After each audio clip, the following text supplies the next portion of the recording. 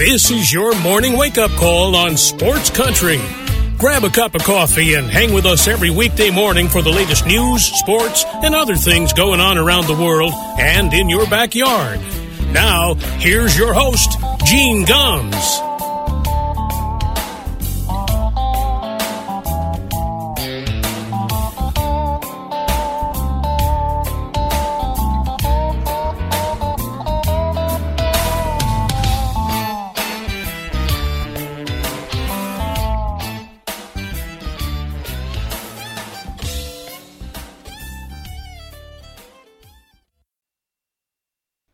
Well, good morning, everybody. It is 6 minutes past 9 o'clock here in Hayesville, North Carolina. Welcome to a Wednesday morning wake-up call here on Sports Country Radio. I appreciate you spending some time with us this morning. We are back from vacation. My wife and I had a nice trip down to the Sunshine State. Got a little sunshine. It was a beautiful thing. I tell you what, after leaving here and, you know, temperatures in the 30s and 40s, you get down to Florida, we had a couple of 80-degree days. Just, it's wonderful. I know one thing. I know I could never live down there. It's just too many people.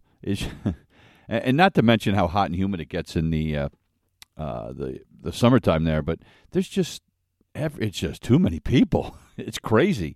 Had a nice visit with my uncle, who I hadn't seen in many, many years while we were there. So it was great, but we're back. Lots to talk about this morning. Of course, we lead off with the Hall of Fame announcement from yesterday.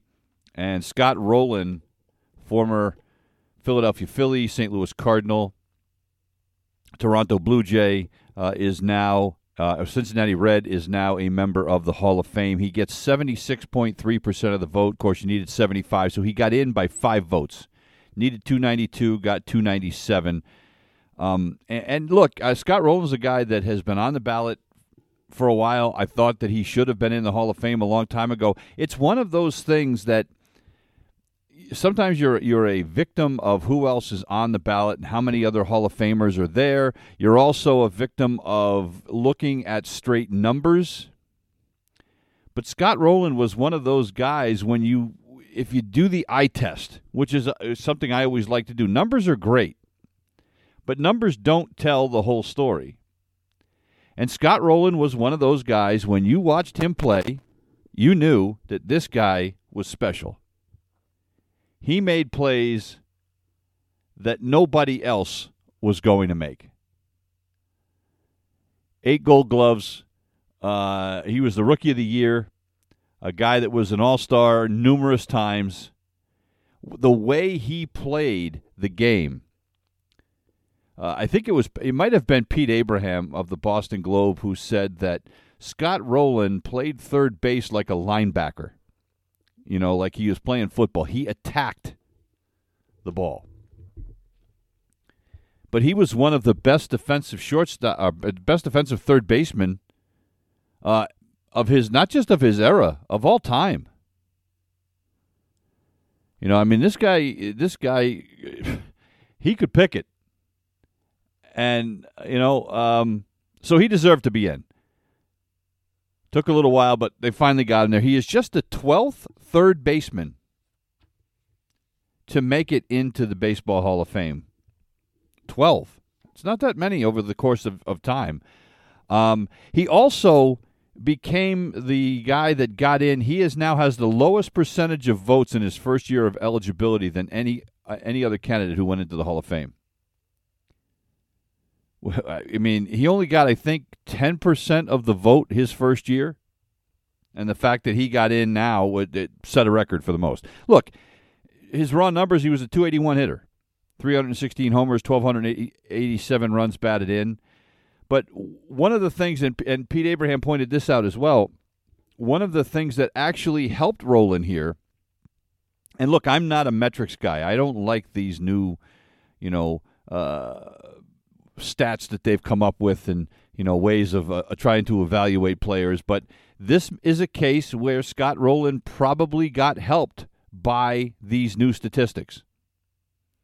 We've all heard the thing about WAR, wins above replacement, which basically means how many wins better are you than the guy who would have been your average replacement in a particular year? And so then they do that every year, and they total it up for your career, and that is how people are trying to compare apples to oranges. It's because it's hard. I mean, people play in different eras, so it's not always easy to do that, right? But if you look at his straight up WAR numbers, which are I think the combined for his 17-year career was something along the lines of 53, and that's basically your offensive numbers. It was 53. But when they have this other metric called BWAR, which, and frankly, I mean, some of this stuff escapes me, but I don't know how they figure it out, and I really don't care. I don't pay attention to a lot of it. It's just one more tool that you can use. Like I said, I like to use the eye test. The eye test to me means something.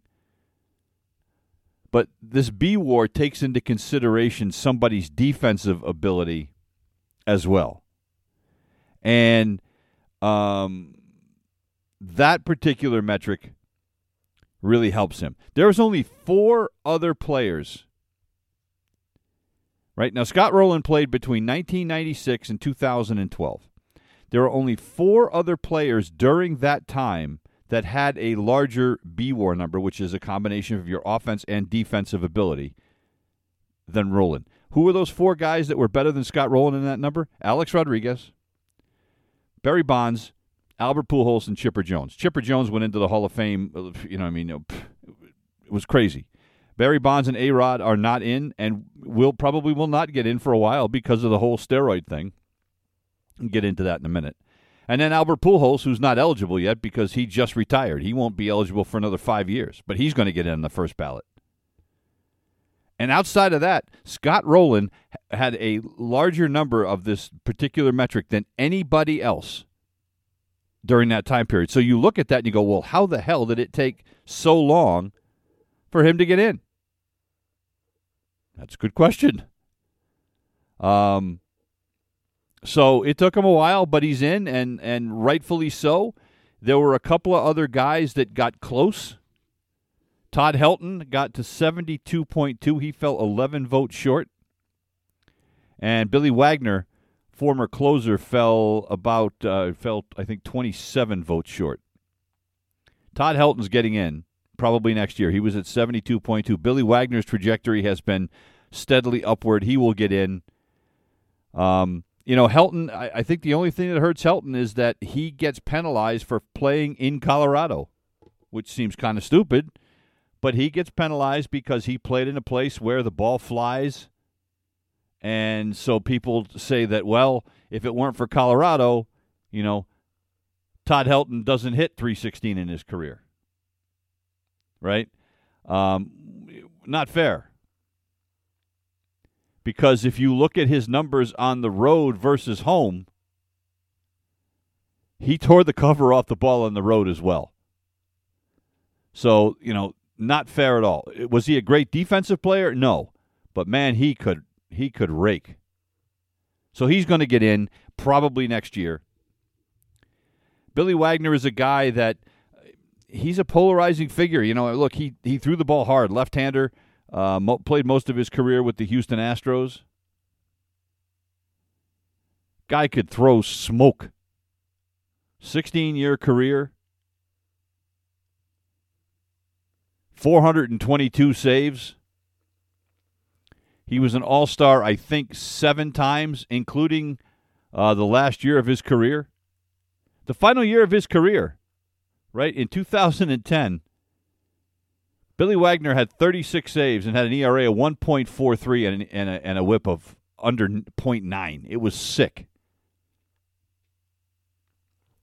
So, you look at the greats and people, hold Mariano Rivera up to the standard of being the greatest reliever ever, and you look at guys like Bruce Sutter and Dennis Eckersley, and Billy Wagner's right there. But closers seem to get stiff by a lot of people. Andrew Jones made some strides again this year. former great center fielder for the Atlanta Braves. You know, the thing that hurts Andruw Jones is when his career started, he was incredible. But then his numbers kind of fell off a cliff. And his offensive numbers, and the reason that it's probably taken so long is that his offensive numbers were not that strong. You know, he could hit some home runs, but his career batting average is .254. But he was a great, and I mean a great, center fielder. I'm not sure if he's a Hall of Famer. In my mind, he may be a Hall of Very Good guy, but he certainly deserves to be in the conversation. He is getting close. The most fascinating guy to me this year on the ballot was Carlos Beltran. Carlos Beltran, in his first year on the ballot, got 46.5% of the vote. Now, if you look at his numbers, just looked at the numbers, you would say this guy probably should have been a first ballot Hall of Famer. The problem is Carlos Beltran was on the 2017 Houston Astros, who used that whole trash can, video monitor thing to cheat. And so in a lot of people's eyes, that hurt him, and that he didn't get their vote because of that. That's fair. What's interesting is that people looked at what he did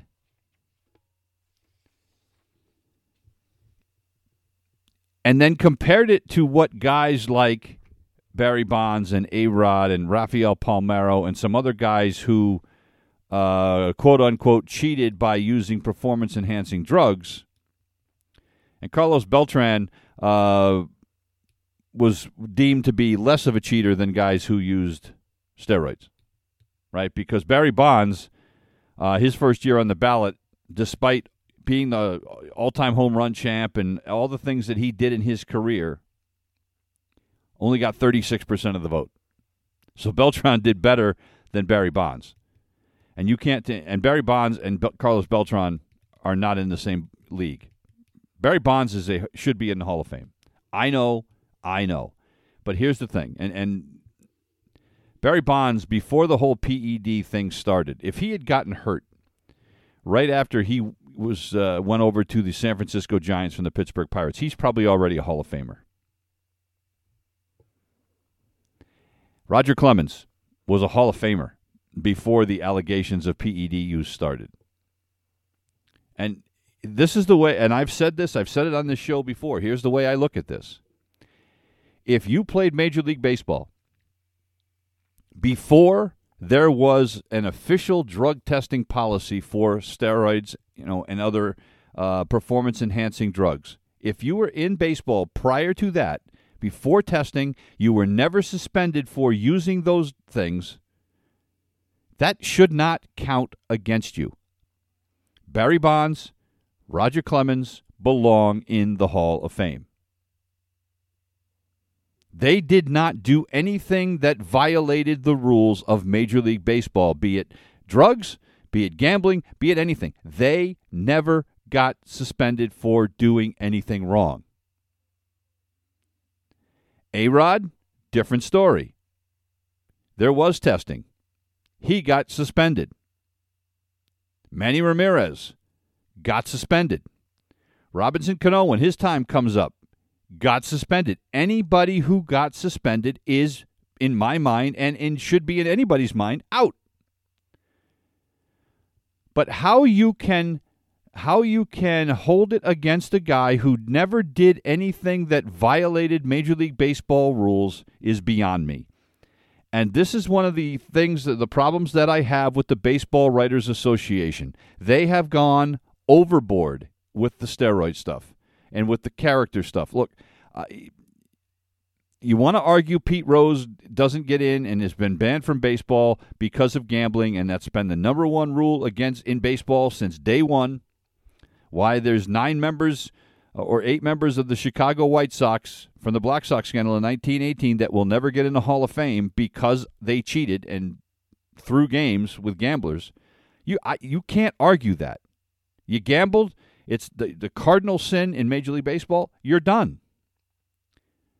But at the end of the day, if you don't violate any rules, you don't ever get suspended, how can that be held against you? It's like saying that anybody who did amphetamines during the 70s and 60s should be banned from the Hall of Fame because they were on psychedelic drugs or something. Look, there's guys in the Hall of Fame that were doing drugs in the 60s and 70s. They weren't steroids, but they were doing drugs.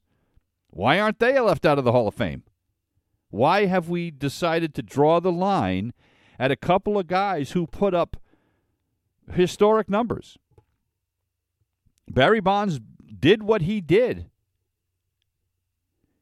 And, whether you believe it, the other thing about Barry Bonds is that it wasn't just the home runs. This is a guy that had a great eye. He could, he found ways to get on base. Yeah, he got walked a lot intentionally because they didn't want to hit a home run. I mean, how many guys get walked intentionally with the bases loaded? But be that as it may, this guy was a all-star player throughout his career before his body changed and you suspected steroids. Roger Clemens, when you look at pictures of Roger Clemens when he was younger, he was skinny. Same thing with Barry Bonds, but they were putting up Hall of Fame numbers, so they would have been Hall of Famers anyway. And at the end of the day, they never got suspended. So, I don't understand that rationale where if you think they cheated, you put them in. Look, people thought Mike Piazza cheated for years. Well, guess what? He got in the Hall of Fame. Right? There's other guy, Jeff Bagwell, that people suspected he was cheating for years. He never got caught, never failed a drug test, never got suspended. He's in the Hall of Fame. Well, why did you draw the line at Barry Bonds and Roger Clemens? Why? Because they did so much more than anybody ever? That's stupid. And yet here's a guy, Carlos Beltran, who was part of the cheating scandal with the Houston Astros, one of the biggest scandals that we've had in baseball in the last, 5, 6, 7 years. Lost a manager's job because of it. He was supposed to manage the New York Mets, don't forget that, after he retired, and lost his job because of that.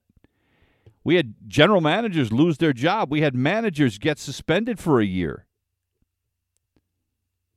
These are guys that paid penalties for that, and yet they're going to look the other way on Carlos Beltran and say, well, he cheated less. That's like saying my neighbor cheated on his wife 3 times. What an a-hole. I only cheated on my wife once, so I'm a much better person than he is. That's essentially what you're saying. We always want to point fingers. Oh, yeah, but that guy's way worse.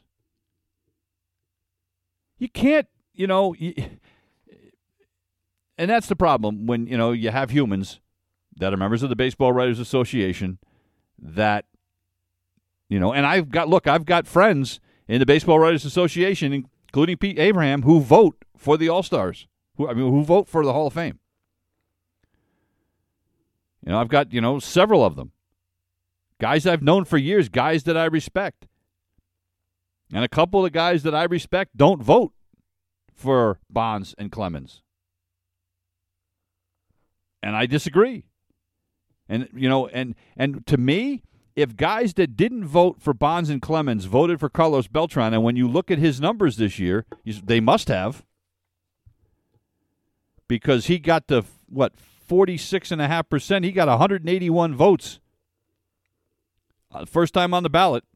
His trajectory is he's going to get in, and it may not be long. And the sad thing is that Carlos Beltran, without this cheating scandal, might have been a first ballot guy or maybe a second ballot guy. He's getting in. But what he did is worse in my mind than what anything that you might want to say that Bonds or Clemens did. If you believe that they cheated. There's basically with those guys, it's all hearsay.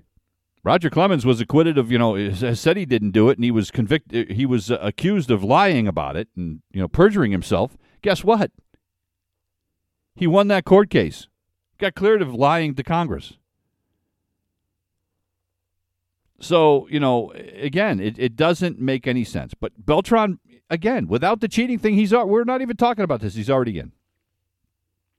The one other guy I want to mention in the voting was Jeff Kent. Did not get in his last year on the ballot, his 10th year. This is a guy that I don't understand, other than the fact that there were people that didn't like Jeff Kent. He was, because of the way, he could be a little surly. But Jeff Kent is a guy that was one of the best second basemen ever. And people say, well, he wasn't a great defensive second baseman. I beg to differ. I wouldn't say he was great, but he was better than average. He got to 46.5% this year. Doesn't get on, doesn't get in.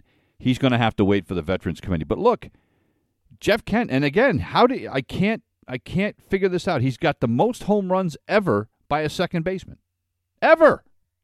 Most RBIs ever by a second baseman.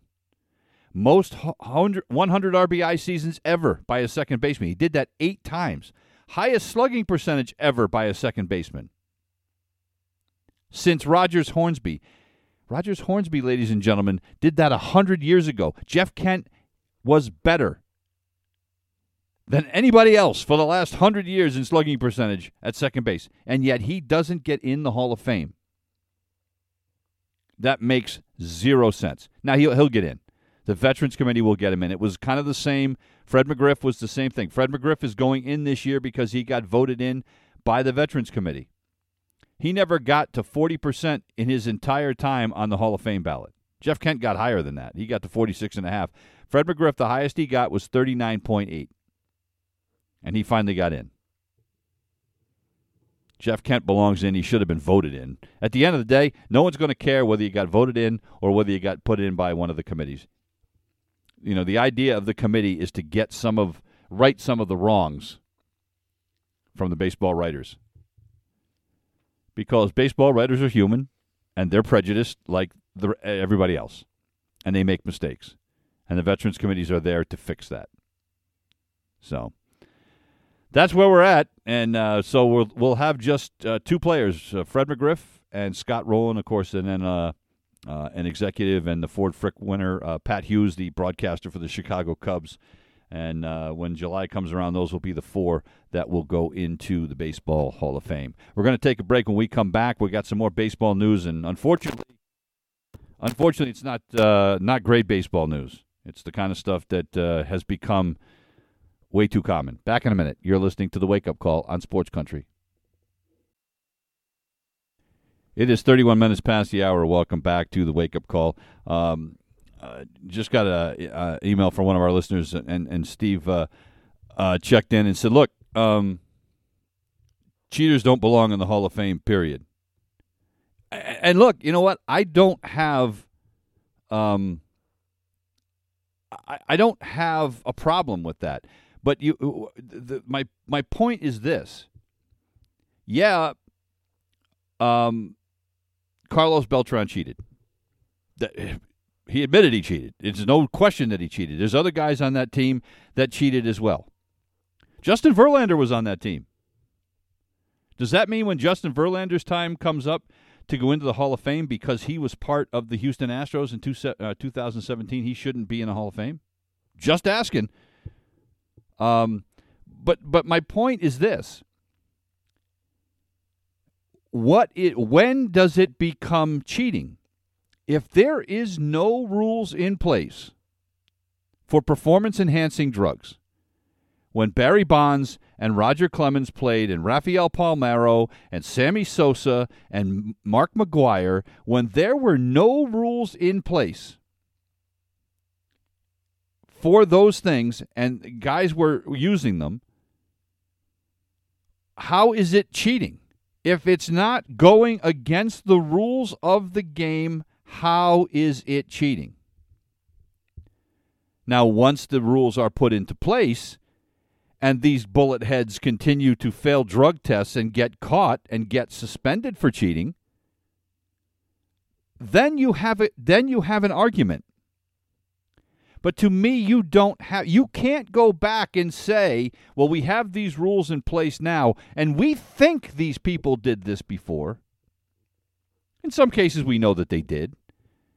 But, and how can you say, well, we think that Mike Piazza and Jeff Bagwell use PEDs, but they somehow skate in, but you're going to draw the line at Bonds and Clemens, guys that did not technically cheat. They did not go against any of the Major League Baseball rules. Never got suspended. So how do you draw that? I'm okay with, the guys that got caught cheating and went against the rules and got suspended or, whatever for breaking the rules. Just like if somebody tomorrow goes out and, places a bet, starts betting against his own team, and there's questions about whether he's performing up to snuff so that he can win his bets, he should be banned for life, and that's cheating. If somebody tomorrow fails the drug test, that's cheating. But you can't retroactively go back. Look, there are, and I don't want to carry this too far, but there are, back in the day, back before I was born, back in the real Stone Ages, there were things that pitchers would use on their arms that was, and they would take shots of things that were meant for horses, like horse tranquilizers and liniment that they used to use on horses for pain, and stuff that you couldn't use today, stuff that has been banned by the FDA for use with humans. That got used before. Does that mean they were cheating? How far do you want to carry this? Unless you were suspended and you broke a rule that is on the books, to me, that should not be held against you. Look, you can say whatever you want about Mark McGwire and Sammy Sosa. Mark McGwire and Sammy Sosa saved baseball. After the strike, and the commissioner of baseball turned a blind eye. They kind of knew what was going on, because I remember when there was talking, Mark McGwire had a jar of this Andro stuff that he had in and he called it like a meal supplement or something, or he just said it was a supplement that he was taking with his workouts. And I remember when that happened, and then the word came out, well, what it is it's a steroid, and should he be using it? But it wasn't against the rules. It wasn't against the law. So how do you look, was Mark McGwire a great hitter? No, not really. He didn't hit for high average, struck out a ton. He wasn't a great fielder. Should he be a Hall of Famer? Probably not. I liken a guy like Mark McGwire to a guy who played when I was a kid. If you remember, if you're of a certain age, you remember a guy by the name of Dave Kingman. Dave Kingman kicked around with a lot of teams, like the Cubs and the Brewers and etc. Dave Kingman could hit the ball to Jupiter. He hit the ever-living snot out of the baseball. But the problem was he struck out about half the time he was up. He was an all-or-nothing guy. He's not in the Hall of Fame, despite the fact that he hit, I don't think he hit 500 home runs, but he hit a bunch of home runs. He's not in the Hall of Fame. Why? Because all he did was hit home runs. So you could make that same case with McGwire and Sosa. You don't have to use steroids to keep them out of the Hall of Fame. Right? I mean, overall, they just weren't great players, which is okay. But we're going to use the steroids as our excuse. And we're going to use the steroids as an excuse to keep out Bonds and Clemens, who even before there was any PED rules, and before their bodies changed, and before they did anything, they were Hall of Famers. They were both going to be Hall of Famers. If they had both gotten hurt before their bodies changed and there was the appearance of steroid use, they would have been in the Hall of Fame. They would have been like, if they had retired after 10 or 11 years, they would have been like Sandy Koufax, who only played 9 years and got in the Hall of Fame. That's how good their numbers were. By the way, here's Dave Kingman's numbers. He hit 442 home runs over 16 years. Had over 1,200 RBI. That's a bunch. But he struck out 1,800 times in his career. Dave Kingman struck out a bunch. Now, the funny part is he struck out a bunch, but compared to the way guys strike out now, it's nothing. The most times he ever struck out in a season, I'm trying to see it, it's 156. Christ, there's guys that strike out 156 times by the All-Star break these days. Maybe not quite that bad, but that's the kind of player he was, and he only hit 236 for his career. He had a bunch of home runs, and he had 1,200 RBIs is a number that can get you in the Hall of Fame. But overall, all he did was was mash. So I look, Steve, I agree with you that cheaters should be left out. But how can you call a guy a cheater if he didn't break a rule that got him suspended? That's my only point. All right. Other baseball news from yesterday, and it's not good. Word came down. Mike Clevenger, who was originally started his career with the Cleveland Indians, was traded to the San Diego Padres and then signed this offseason with the Chicago White Sox, is under investigation by Major League Baseball after there were allegations of domestic abuse leveled by the 24-year-old mother of his child. And she included an incident from last year where this woman, I'm not going to say her name. I mean, it's all over the place, but we don't need to bring her name into it because it doesn't matter. At the end of the day, you don't put your hands on a woman. And supposedly this last June, while San Diego was in Los Angeles to play the Dodgers, he slapped her around in a hotel room and threw used chewing tobacco on their child. Really nice. Really nice. The White Sox have said they knew nothing about this when they signed him. The Padres said that they're aware of it and they support, the efforts. Yada. Look, here we go again. Right? Here we go again. Domestic abuse. This guy's getting suspended. And interesting, the girl or the woman that's the mother of his child said, I hope that MLB does what they should and puts him in required therapy and maybe even a small suspension so he can take a timeout to really think about why he abuses his kids and their mothers. Because he has more than one child with more than one woman. And there has been some rumors about some other things that he has done in the past. But here we go again. And we just went through the whole Trevor Bauer thing where it was where it was just this brutal, it appeared to be a brutal attack, and the woman claimed it was rape, and he claimed that this is what she wanted, and Trevor Bauer is probably never pitching in Major League Baseball again. Even though his suspension is over, an arbiter ruled that the suspension that he had been given for time served was sufficient. But he still had time on his contract with the Dodgers, and the Dodgers said, "Yeah, I don't think so." So he's done with them. And the question is will another team ever sign him? I can't believe anybody would want to take that on because he has denied this from day one. He has been brazen about denying it, almost cocky about it. I just can't believe anybody's going to sign this guy. He'll be lucky if an independent league team will sign him. And he's a hell of a talent. And Mike Clevenger, before the arm injuries he had, was a hell of a talent. But here we go. It's just, and it's not, look, it's not just baseball. We see this in all sports. And look, and it's not that it's more prevalent in sports than it is in your neighborhood. It's just that these guys are public figures, so we're going to hear about it more. And at the end of the day, fellas, we don't put our hands on women. You just don't do that. There's no reason to ever do that.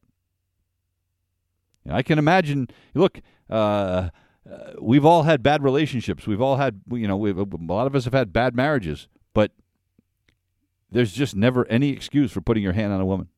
So Mike Clevenger deserves everything that he gets.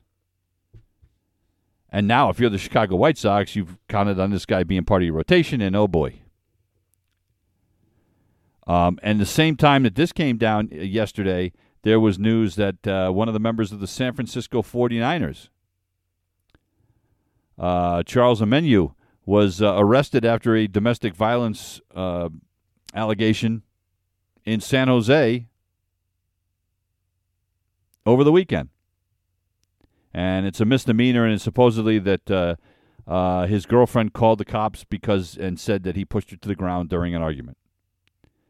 And, the guy's 25 years old. He's in his second season with the 49ers, and he's a regular part of that 49er rotation on the defensive line. Look, he played in the game against Dallas on Sunday. Got hurt during the game, but he came back. And but now, what do the 49ers do? It's a misdemeanor charge, but it's still, pushing a woman down. Not a good look for the 49ers. I almost think that they have to make him inactive for this game this weekend. I don't know what else you do. But Jesus. It's just a never-ending thing. And again, like I said, it's no different than, I'm sure there's probably, a guy down the street from where I live, abusing his wife. We're not going to hear about it because they're not public figures. But at the end of the day, fellas, knock it off. We got to be better. As human beings, we just got to be better. With all the crap going on in the world now with, what have we had? Did I see, I think I saw that we've already had 20-something mass shootings in this country, one for every day in this country. What the hell? We just civility is gone. Let's just beat everybody up and shoot everybody. That's where we're at in this world right now. I've ranted and ranted and ranted. I got a lot of other stuff I wanted to get to. We're not going to get to it all this morning. It's 44 minutes past here. We're going to take another break. Back in a minute. You're listening to the Wake Up Call on Sports Country. Welcome back to the Wake Up Call. I seem to be having some issues with my. Not quite sure what's going on here, but I'm having some issues with our sound, so my commercials weren't playing. I apologize for that. So, all right, let's just keep rolling. How about that? Let's get to some good baseball news, and I guess it's good. The Red Sox made a trade yesterday with the Kansas City Royals. They traded Josh Taylor to the Royals in return for Adalberto Mondesi, shortstop from the Royals, who got hurt last year. Had a knee injury. There's some questions about whether he'll be ready for the start of the regular season or not. However, when you look at this on the surface, I like it a lot. I really do. I like the fact that he's a plus defensive shortstop. Is he a great hitter? No, but he's a guy that, can hit 230, 240, but he's a switch hitter, which I like. He's good against lefties.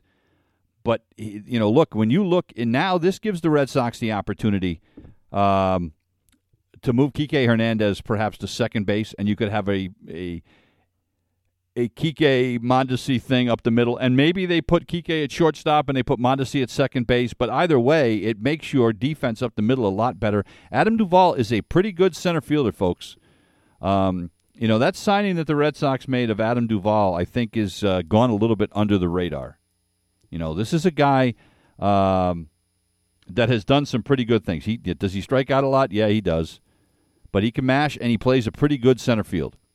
So if look, it's not Trevor Story, it's not Xander Bogaerts. I get that. But if they can have a Mondesi Kike Hernandez thing in the infield until Trevor Story is able to come back, and I know there's still hopes that he's going to be able to come back, and I hope he can this year. If that happens, that's great. If not, you can live with this. Look, is this a team when you look at on the surface of it, you go, oh man, this is a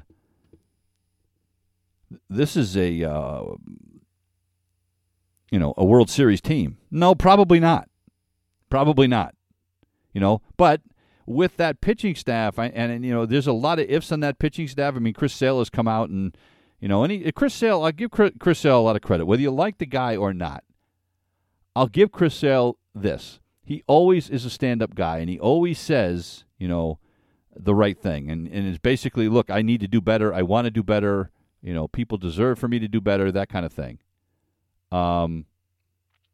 So, there's that. But so there's a lot of ifs there. But this team can be competitive. And if it wasn't in the American League East, they'd say, well, maybe they could, maybe they could make the playoffs. I don't know. But a lot of people think a lot of this kid that they signed out of Japan, Yoshida, that's going to play left field. Justin Turner's another guy. Look, he's going to be mostly a DH, but he's a guy that can still hit the baseball. If Tristan Casas is half the player they think he is, they're going to be better off at first base than they were last year. Verdugo is what he is in right field. He's meh, but this, and of course, Rafi Devers at third base, he'll do his thing.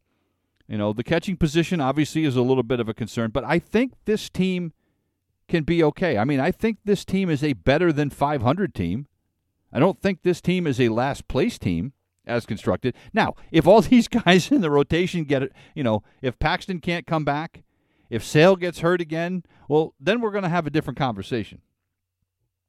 Because then you're relying on a lot of guys that are unproven starters like Bayo, like Brian Mata, like Whitlock, like Tanner Houck. And if you're relying on those guys, then I'm thinking, well, last place is a possibility again. And then, Chaim Bloom will be out of a job. But as on paper, and with the changes that they made to the bullpen, on paper, I don't hate this team. I don't. So, we'll see. And, and you still have, now you still have Christian Arroyo that becomes your utility guy. You've got Refsnyder as your backup outfielder, and then maybe some combination. Well, Connor Wong will be your backup catcher, and then maybe they carry either a Bobby Dahlbeck or a Jaron Duran for another outfielder. Dahlbeck can play first. He can play third. So, maybe that's what this team is going to be, and I can live with that. Would I have rather they still had Bogarts and make some of these other moves? Absolutely. But I can live with this. And at least they're doing something, for God's sake. They made the signing of Duvall official yesterday, and when they did that, the Red Sox placed Matt Barnes on waivers, designated him for assignment. This is a guy that they just signed to an extension a year and a half ago, a guy who was an all-star in 2021 and then fell off a cliff the second half of the year. If you remember last year, oh my God, his first 20 appearances last year, he had an ERA of 8. And then they put him on the injured list with a shoulder, and he didn't come back until August. Now, when he came back, he showed some signs. He had a 1.74 ERA in his last 21 games. So he showed signs that he was back, and his velocity was back up to like 96. So I think there's still something there. I think he will get picked up by somebody. And the Red Sox are hoping that they can do it and they can make a trade, but the Red Sox are likely going to be on the hook for $7.5 million. So what's going to happen is he'll clear waivers, and then somebody will pick him up for the major league minimum, and the Sox will have to pay the rest of it. What shocked me, and I got to be honest with you, it really did, is that they released Barnes instead of Ryan Brazier. But the money was bigger on Barnes, so I'm guessing that was part of the factor. I don't know. But I know this. Ryan Brazier stinks. I'm sorry. But Chaim Bloom told us yesterday that they looked at the projections, and the projections on Ryan Brazier are better than they are on Matt Barnes. My first reaction when I read that is I want some of what he's smoking. Because, again, I know Barnes was awful in the beginning of last year, but I know what I saw from Ryan Brazier, and Ryan Brazier was a human gas can. You brought him in, and everything blew up. So I don't like this at all. Somebody theorized that maybe there was something going on with Barnes in the front office, and maybe Barnes got disgruntled because of the moves they've made in the bullpen, has kind of made it look like, at best, Matt Barnes might be a sixth-inning guy, and that he didn't like that, and so maybe there was an issue there. If you're Matt Barnes, and as bad as you were last year, if that's the case, if you're Matt Barnes, you're an idiot. As bad as you were last year, take your $7.5 million, shut the hell up, and pitch when they want you to pitch. But so I don't know that that's the case, but that's the theory anyway. So, but we'll see. But anyway, so Matt Barnes looking for a job. Hey, you know what? Matt Barnes grew up a Yankee fan in Western Connecticut, so maybe he winds up with the Yankees. Kick in the shorts that would be. I I was going to talk about the Patriots and Bill O'Brien, but we're going to save that until tomorrow. The Patriots did hire Bill O'Brien as their offensive coordinator, but we'll get into that a little bit more tomorrow, just because we're running out of time. The Bruins keep rolling. They win again last night. They beat the Canadiens 4-2. The Bruins now, in 47 games, have 80 points.